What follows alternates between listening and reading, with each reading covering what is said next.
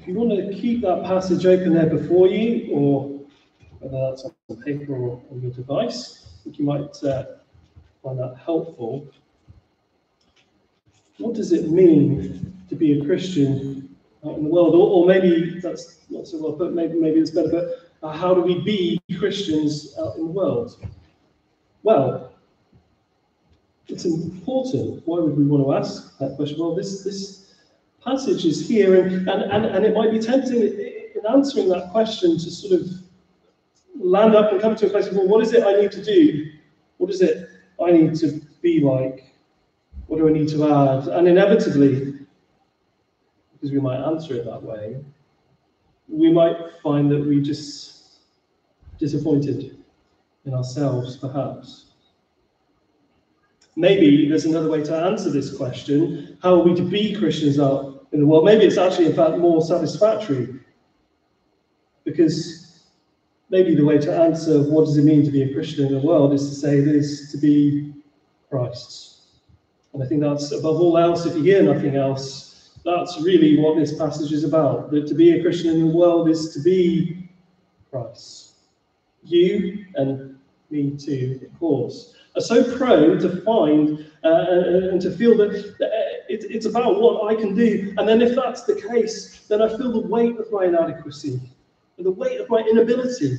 And I feel that sort of despair of that there's this inevitable failure just looming over me in everything I might attempt.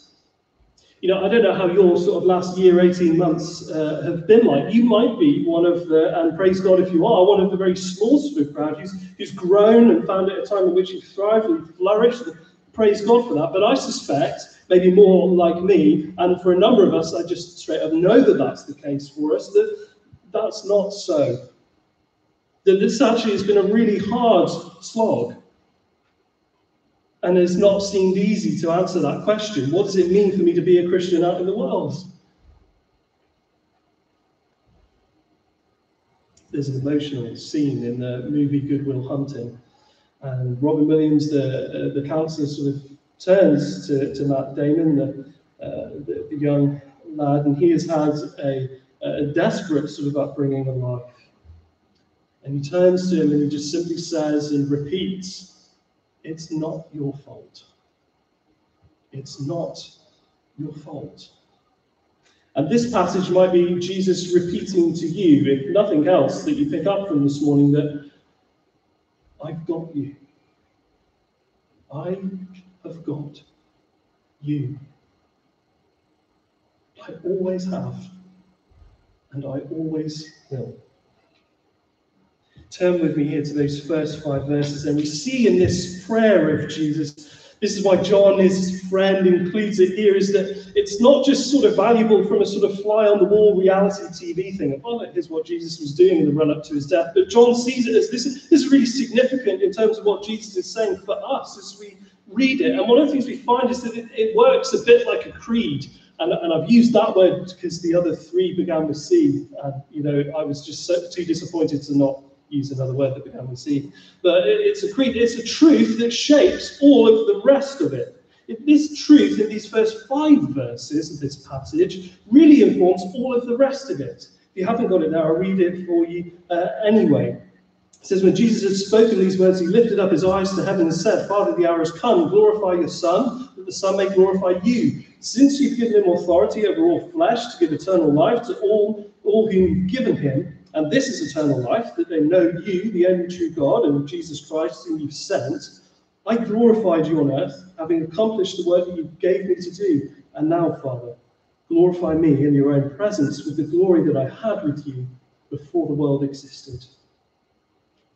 This is so important. It shapes all the rest of it. And you wouldn't think so, because it's not talking really so much about us at all, is it? Really, it's really quite intimate and personal, actually, between Jesus and his heavenly Father. But all of this really informs and shapes all of the rest of it. And here's the first thing it does, and we'll see a few of these briefly sort of throughout it, that it throws off a misconception about Christianity as a faith and Christianity as a way of life for us who follow Christ, and that is that it's all about you. It's not at all. If we're to take Jesus at his words here, which John wants us to, it's actually all about God. All of Jesus' life has been about glorifying his Father. before those whom he's been put around. And now he says, in this last moment that's coming, and he's speaking of his crucifixion, his death and resurrection for us, in this final moment, glorify me, that I may glorify you even in that. That even in this moment, and what a sort of paradox, what a seeming contradiction, that in the moment of shameful death, I might glorify you. It's all been about God. And there's a misconception out in the world, isn't it? And so it leads us to actually ask the question, can it really be good that a worldview could come over to you and could say, it's not all about you? Because the world, by and large, wants to say that, wants to believe that. Can it really be good? Can it really be healthy? How can it not be seen as a harmful thing if we would say it's not all about you? Think about it. Isn't that the problem with the world? That everybody thinks it's all about them. They'll never say that, or not very often, because you would know that that would be a sociopath. So it gets hidden a little bit, but we act like it. Gordon Gekko in the film Wall Street talks about greed being good. And his idea is that at the end of it all, it drives things forward.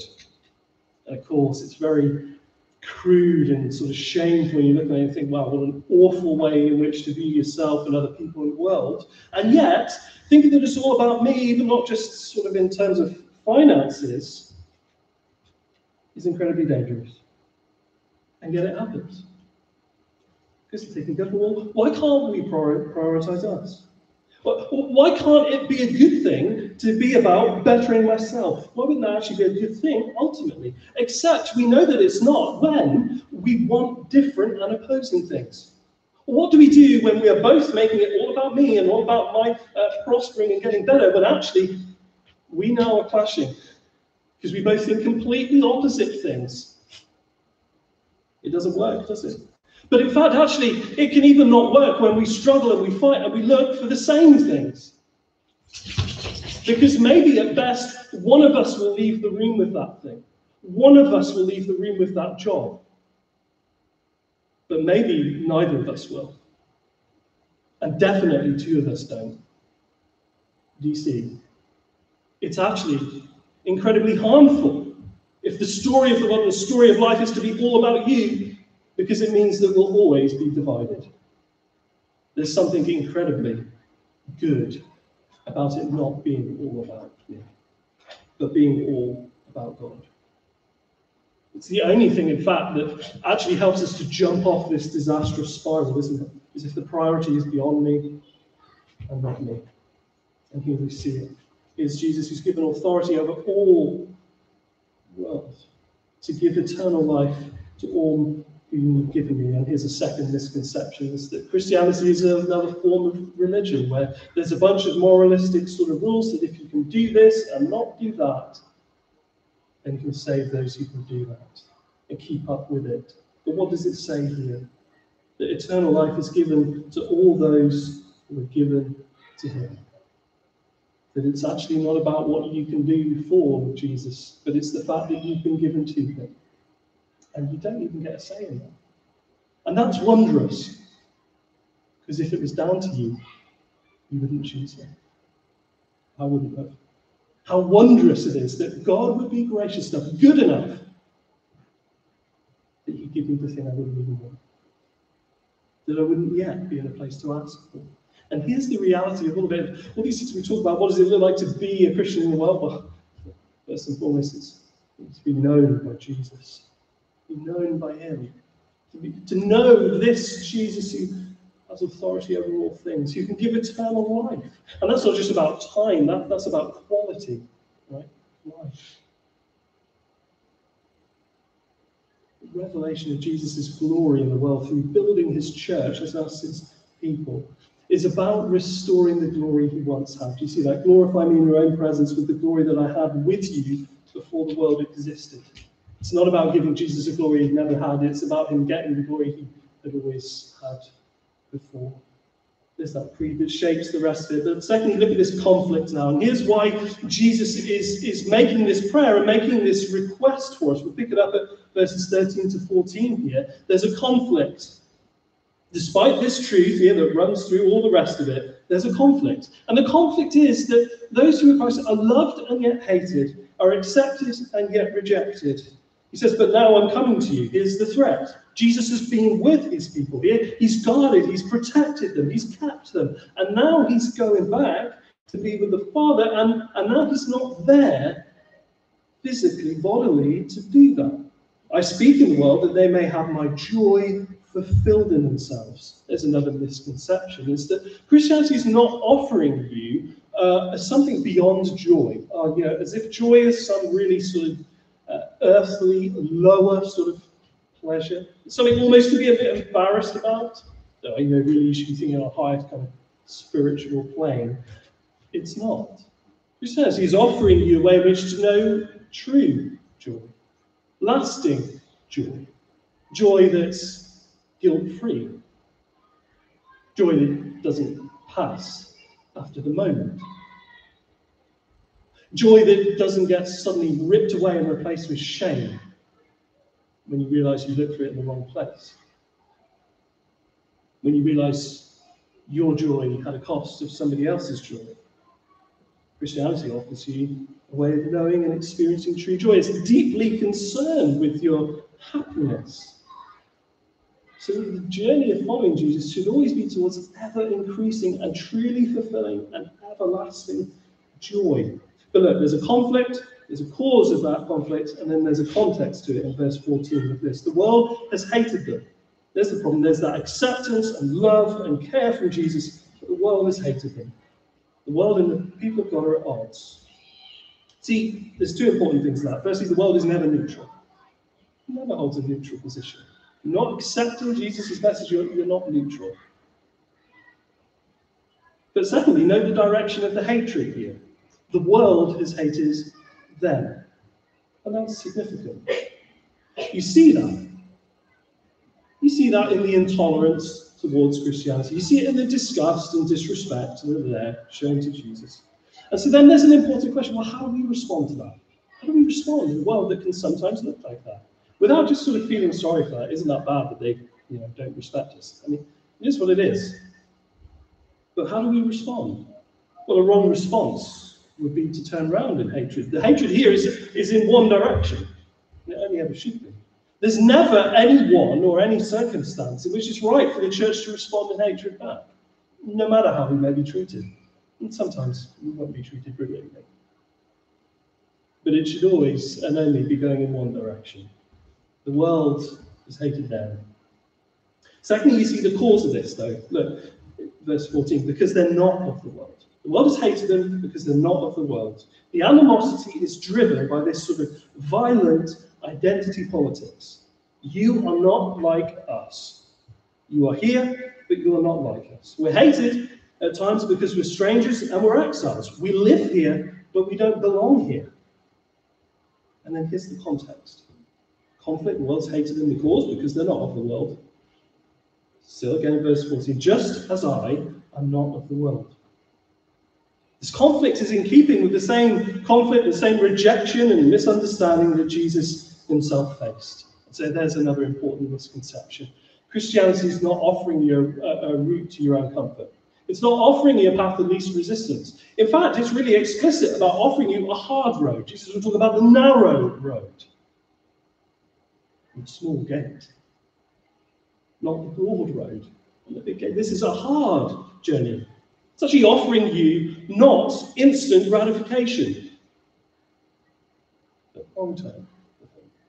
I mean, that's always historically as well the tension of the Jews throughout the Old Testament, right? Isn't it? It's easy to look at them and think, oh man, how thick, how faithless were they? How is it that they always come back to, worshipping these golden calves and like poles and trees and things? We are so much cleverer in 2021. I'd like to think we wouldn't wind up there. You know what? All of those gods always have a story to them, and it's the story that's attached to them that they follow. And it's always really the same story. And it's the same story that out in the world we're still tempted to accept, and that is, follow this God, prioritize this thing, love this thing, sacrifice to this thing, whatever it may be, career, relationship, on and on. Sacrifice this, give everything to this. and you'll feel good now. Why wait? That's always the tension. Are you willing to wait for what you might not yet see? Or will you sell out to try to get what you think you can have now? It's not offering a path to short-term comfort. There's the conflict. But second, you see this cry from Jesus here. And let's look at this further at this prayer that he asked for. What is it he's asking for here? But firstly, look at what he doesn't ask for in verses 15 to 19. He doesn't ask for power, for money, for influence, for success, however you sort of measure that. None of these are so important to Jesus here. He says, I don't ask that you take them out of the world, but that you keep them from the evil one. Jesus' prayer is not to lift sort of his church, his people out of this sort of nasty, vile world, and to be finally done with that, and to just be with him. And, you know, who cares what happens to the rest of it? It's burning up anyway. No. He doesn't ask to take them out of the world, but he asks that they be kept from the evil one. And again, there would be a wrong response for the Christian out in the world, wouldn't it? It would be to simply just sort of push eject on the world. You just really just don't engage. You just try to have as minimal involvement as you can. You know, as little as I can sort of have involved with other people, then, you know, I'm safer. I'm just going to go to my hidey hole, and I'm just going to camp out and wait for it to all blow over. I don't ask that you take them out of the world, but you keep them from the evil one. Verse 16 here, we get this repeat of verse 14 as well. We get it given to us twice here. I've given them your word, and the world has hated them because they're not of the world, just as I'm not of the world. They're not of the world, just as I'm not of the world. And yet, we're not to be lifted out of the world. We're in it, but we're not of it. So then how do we survive? Well, look at verse 17 there. He says, sanctify them, set them apart in the truth. Your word is truth. This is being set apart for God, not being separated from the world. That's the important difference. And the original word there in the original language, it means like setting aside something for the best use. So maybe the easiest way to think of it, I know I've shared it with you before, is that idea of like the best china, the best cutlery, best glasses that get kept, you know, for fancy guests. Or, you know, if you're a Spinal Tap sort of fan, it's the guitar that no one can even touch because it's just too good to even be touched. This is the best. I don't even play it. It's just there to look at. Set apart for good use. And there would be that wrong response again, that sort of separatism, that trying to sort of almost proactively live like Tom Hanks in Castaway, you know, talking to the volleyball Wilson.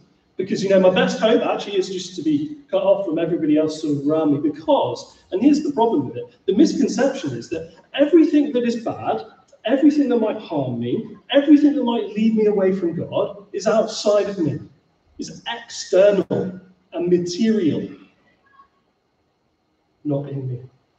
So the idea is, well, if I can just cut myself off from that, if I can just get a sort of hazmat suit around that, then I'll be okay.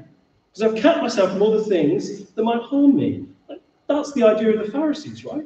That's the fourth view, is that if we can just keep ourselves clean and pure and all these things, then we'll be okay. God will be pleased with us. Except that Jesus teaches, Matthew 5 here, what comes out of the mouth proceeds from the heart, and this defiles a person. What you put in, observing all these food rules, who you eat with, where you eat, what you eat. That stuff that goes in you and comes out. What comes out of you, out of your mouth, is what you really think. It's what you really love. It's what you really worship. I might want to just blame my environment, my upbringing, my society, the peer pressure around me, but it's dishonest. It's dishonest. It all comes from within me. That's my problem. You know, pushing eject on the world believes I can save myself. I can save myself by cutting myself off from the bad people around me. It's pretty arrogant. Right? The problem with the world isn't just systems. It is sometimes, but it isn't just systems. It's me. It's you.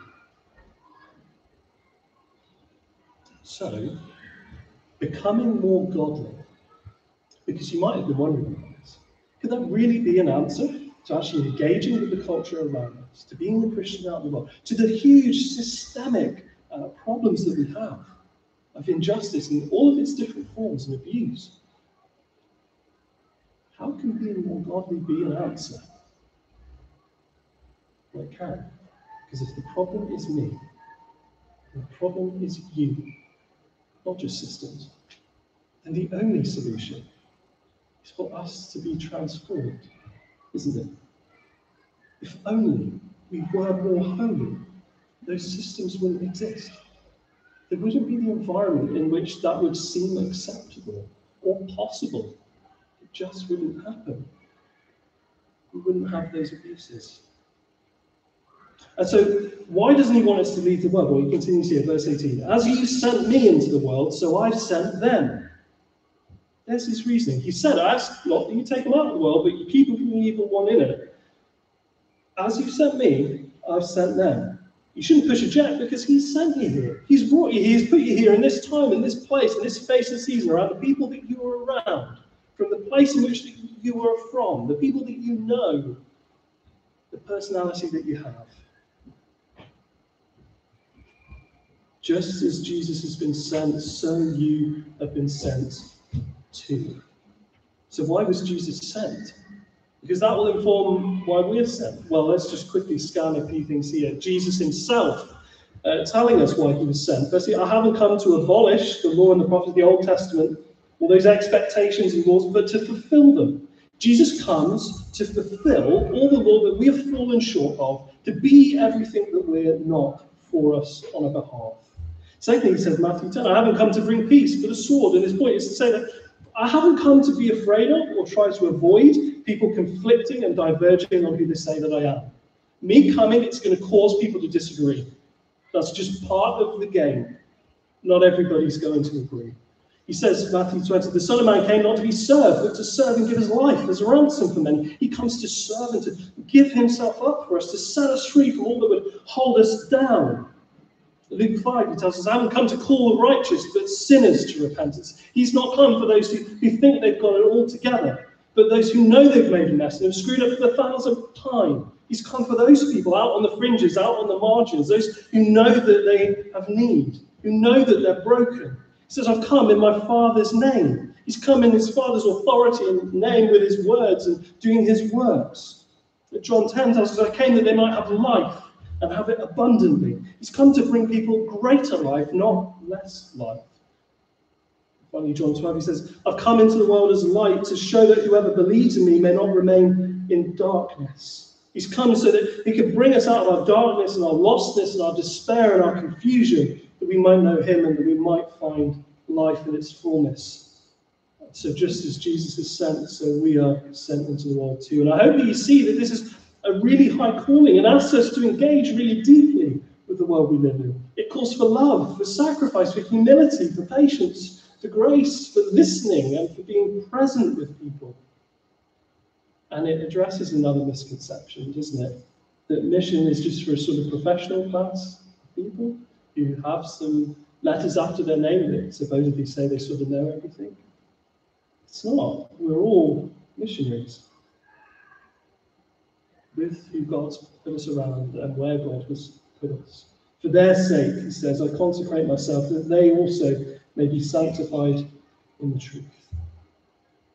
Sets himself apart so that we might be set apart for good use. One commentator, Rudolf Bultmann, puts it like this, that it's to take out of the sphere of the profane and place in the sphere of the divine. That's what it means to be set apart for him, for good use. And again, it addresses yet another misconception. What does it mean to be a Christian out in the world? What does it mean to be the church out in the world? Well, we're certainly not the world police. It's not our job to police society. It's our job to be missionaries out within the world. It's in that creed that drives all of this. We see that conflict that we're accepted, yet rejected, loved, and yet hated. We see that cry, Christ's prayer for his church. And then lastly, we see this calling. We see Christ's purposes for the church. And then we also see what he'll do with the world as well. Look at these purposes here. We get 4 in verses 20 to 26, 4 purposes for the church, for his people. Firstly, it's growth. What he prays here, also for those who will believe in me through their word.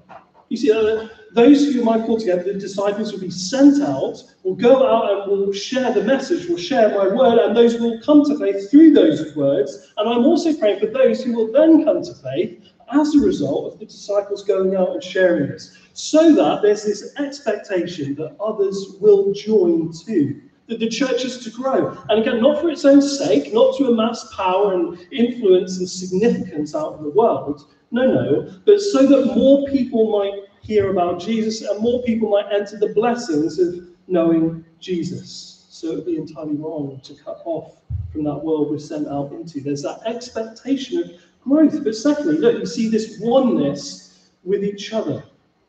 He asks here, verse 21, that they may all be one. Verse 22, that they be one even as we are one. Christ brings his church together for his purposes amongst his people. A diverse people who often in the world might be divided by many things are brought together under Christ, where those things don't matter anymore. Paul puts it in another place, Galatians 3, that there is neither Jew nor Greek, there is neither slave nor free, there's neither male nor female, for you're all one in Christ. Did you notice the big categories that he puts there? That there's no one separated by ethnicity, whether Jew or Greek. There's no one separated by your class, whether slave or free. There's no separation by your gender, by being male or female.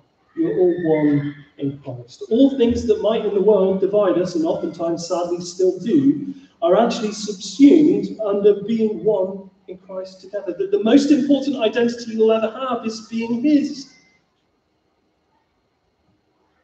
We're brought together, but secondly, we're brought together with God. We're one with God. Verse 21, look here, that they also may be in us. And verse 24, that they may be with me. Asks for it. He brings us together with him. Christ brings his presence to us. It was promised at his birth. And the angels declare that he'll be Emmanuel, God with us. And here is Jesus coming good on that promise that we'll be together with God, that we'll be knitted together with him as well as with each other. And then last thing here, last purpose is love. Verse 26, that the love with which you've loved me may be in them. Christ expresses his love to us through being part of his people. See, the church is God's opportunity to especially show his love, its experience within himself, within the Trinity. And there's an important misconception to address, that Christ doesn't call people to him because he's needy. He doesn't need your love. He doesn't need anything. How can you worship a God who would need that from you? He doesn't need it. Desires it, but he doesn't need it. God already has within himself, within the Godhead, within the Trinity, Father, Son, Spirit, perfect love. Us following Jesus is a chance for us to be welcomed in to that perfect love. It's always about us receiving. It's always about him giving to us. God doesn't need your love from you, but God wants to give his love to you. And then lastly, we see Christ's purposes for the world as well. What about the rest of the world? Because we've heard a lot here about Jesus' people, about God's people, and that's good, that's great for us who are part of that. But obviously you might just be thinking, well, what about the rest of the world? What about those who are not yet part of things? One of the sad things, and David was praying for it earlier as well, wasn't he? That we're praying for and we're lamenting about is that the whole situation in Afghanistan is really not as simple as just sort of they're saying very glibly, oh well, the Taliban have retaken back that land that was once theirs and just sort of retaking it. We all know that there's a whole depth of sorrow and grief and pain to it, far beyond that. It might be great for them. It might be great for their supporters. But what about everybody else? What about those even who are known as opponents? What of them? And of course, the tragedy is, we know. You don't have to ask that question. We know what will happen. It doesn't matter what they say on TV.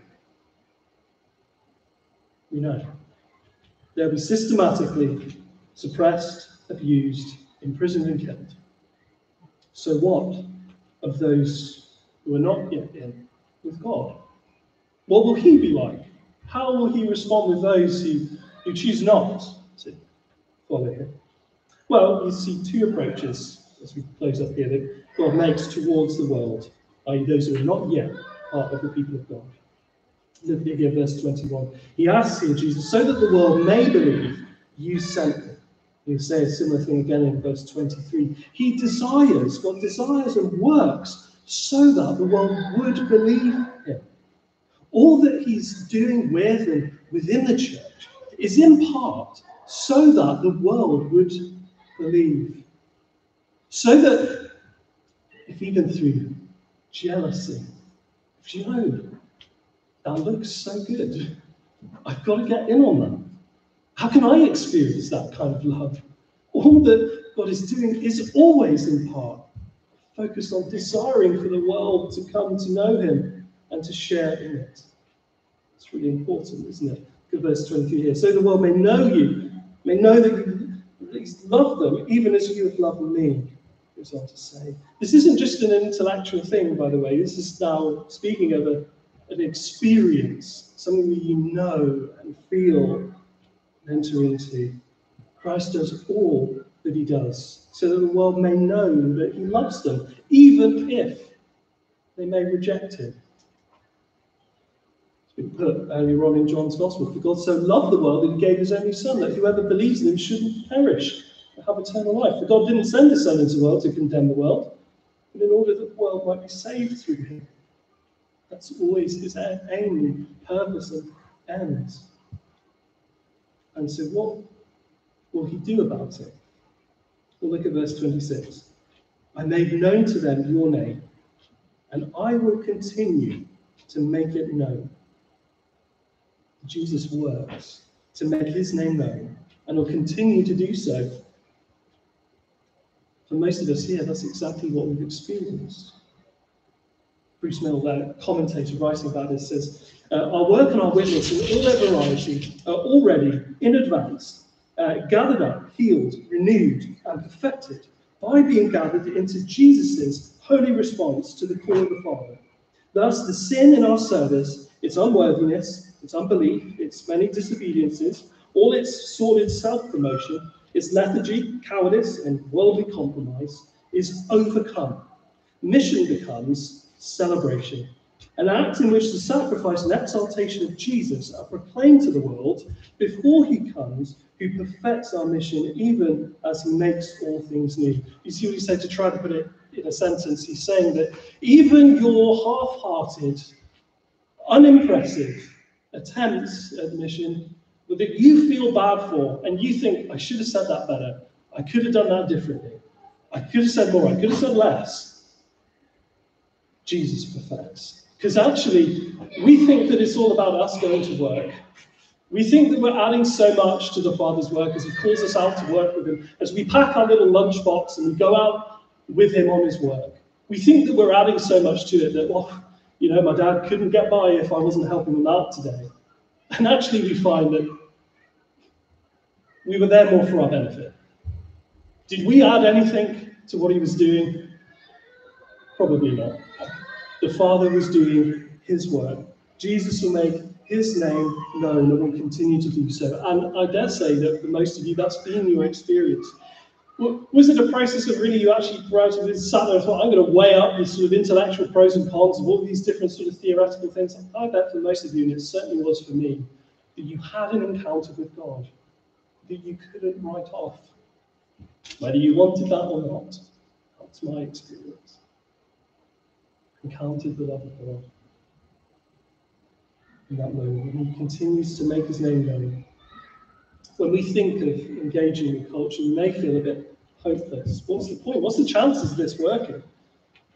And that's good in a way, because I think that's a case of actually being, realizing at a certain point your limitations, being aware of it.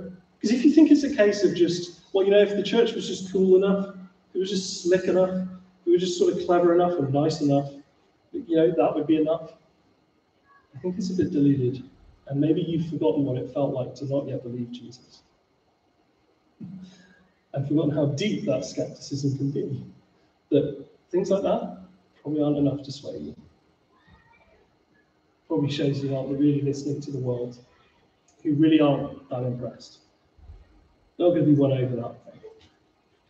But the reason it's not hopeless, we see in verse 26 here, that he shows up. And that proves, verses 1 to 5 is true, it proves that he is that God, he is who he says he is. But he shows up. We live in the world, but distinct to it. The world might be one, but we see God revealing himself. I'm going to pray, and then we will sing another couple of songs together, hopefully, if the PowerPoint works this time. And we'll enjoy that freedom to do so. Father God, I thank you that where you put us out in a world where sometimes we know that feeling of kind of not being accepted in certain places, and people having different feelings and responses towards us, sometimes not so positive. Sometimes that can be hard, and sometimes that can be demoralizing. And Lord, our greatest, our deepest desire, Lord, is just to be your people and to love the world and to speak of you to them, to share your love with them, and that they might come to know and come to sharing those blessings. Father, we thank you that ultimately in all of this, it's not about us fighting desperately hard to be better, to be more, but actually it's about remembering that you have us. You have us.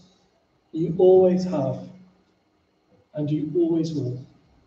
And Lord, I pray for those who might not know you yet, and they might have a variety of different feelings and reasons for that, and different experiences with church, different questions, and things that sort of yet know how to reconcile. But Lord, I pray that they may come to know your love for them, come to know that they too are held by you, that you always have, and that you always will, because you are such a kind and gracious and loving God. We thank you for putting us here in your world, and we pray for your help, your protection, and your guidance as we seek to be your people in the world, to be in the world, but to be distinct, to be living holy, living lives marked by love and by grace that you have given to us. So, Holy Spirit, I ask now for your help, for you to work within us to do what my words alone will never ever be able to conjure up within us. That the Lord, your Spirit would shape us and mold us, and break us, and remake us in your image, I pray. Amen.